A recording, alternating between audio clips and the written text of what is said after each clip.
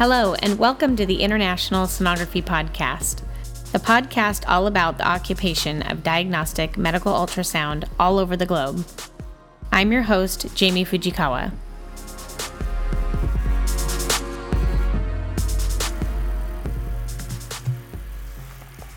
Hey, everybody, and welcome to the International Sonography Podcast. I'd like to welcome you to the jump-off episode of the podcast. This is episode number 1, and I'd like to start off by introducing myself. My name is Jamie Fujikawa, and I grew up in the Pacific Northwest and still practice sonography here presently. Perinatal sonography has been my specialty, but my subspecialty for the last 10 years has been fetal echocardiography in the Eugene Springfield area of Oregon. And I'm originally from Washington, graduated in 2005 from the Seattle University Diagnostic Ultrasound program.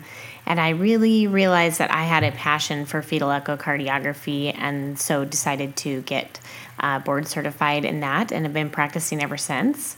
I knew after I would be done scanning that I would want to go into either research or education or applications. I just wasn't sure which one it would be, and podcasting crossed my path, and I think it unveiled an opportunity to provide and fill a need for a show based on sonography. I hope that this show will be a hub for various topics and discussions about the occupation. I think it's important to know where you came from so that you can see where you're going and be grateful for how far we've come. I think in the gratitude that I hope this can help others learn and realize things about the field that they may not have known before they started listening to the podcast. How did medical sonography come to be? We start episode number 2. We get to hear firsthand how the practice was pioneered here in the United States, and we get to learn about the group of people who made this possible. You'll hear the story of the struggle for ultrasound to develop its independence from radiology and other allied health occupations. Joan Baker tells us this timeline of events like no one else can, and you get to hear from her in her own words the story, and it's inspiring and amazing all at the same time. Joan also speaks about legislation, starting programs from living rooms to college campuses, formation of organizations like the ARDMS and the SDMS. And we are also fortunate enough to get to hear her opinion on the future of sonography, lessons that she's learned over the years, and words of wisdom for sonographers new to the field.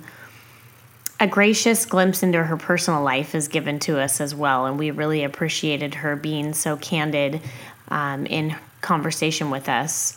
You have to hear the story like only Joan can tell it.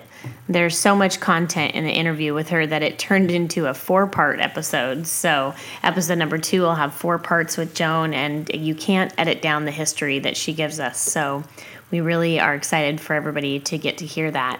In episode 3, we get the opportunity to sit down with one of the leading experts on occupational injury as it relates to sonography, Mrs. Carolyn Coffin, and one of the co-founders of the business of Sound Ergonomics. Carolyn has been educating sonographers and been involved in the field of sonography for over 40 years. Sonographer injury is a hot topic and only getting more so. And getting Carolyn's perspective on MSI education, prevention, and the future of the occupation was just really special. And so that's what we have to look forward to in episode 3. Other ISP future episodes will address the global practice of sonography. What does the occupation look like in other parts of the world? That was really a question that I wanted to answer, really what spurred the idea for the ISP podcast. What does perinatal ultrasound look like in places like Bangkok, Thailand? What does an echocardiogram look like in India? And how are they providing the ultrasounds to the underprivileged countries, and who is leading that effort? I'm hoping to be able to figure out ways that sonographers can get involved in giving back with our training and our experience, and how we can impact the lives of others around the world. How do sonographers impact the world and their patients, and vice versa? How do our patients impact who we are? What does patient care look like in different subspecialties in other cultures and in other places of the world? What legislation is currently in process now or in the pipeline for occupation here in the U.S. and all over the globe? What services are being provided for sonographers and physicians around the world by organizations like the ARDMS and AIUM? Just to name a couple of them, but I hope to feature all of the organization at some point and really get to hear firsthand from people involved in them how and where they are having impact. How does social media and Facebook both connect sonographers and impact sonographers? And how is it having an effect on our interactions with our patients? What will the future bring for the occupation, and how will expanding technology change our role within sonography? I hope this will be obviously a topic that we cover many times from many different angles so that we know where we're headed in the occupation. So that is what the International Sonography Podcast is about, what it hopes to cover, and we just like to thank you so much for joining us for this first episode. Please come back and join us for episode number 2. That's when you get to hear Joan Baker's story in a 4-part interview, and you don't want to miss that.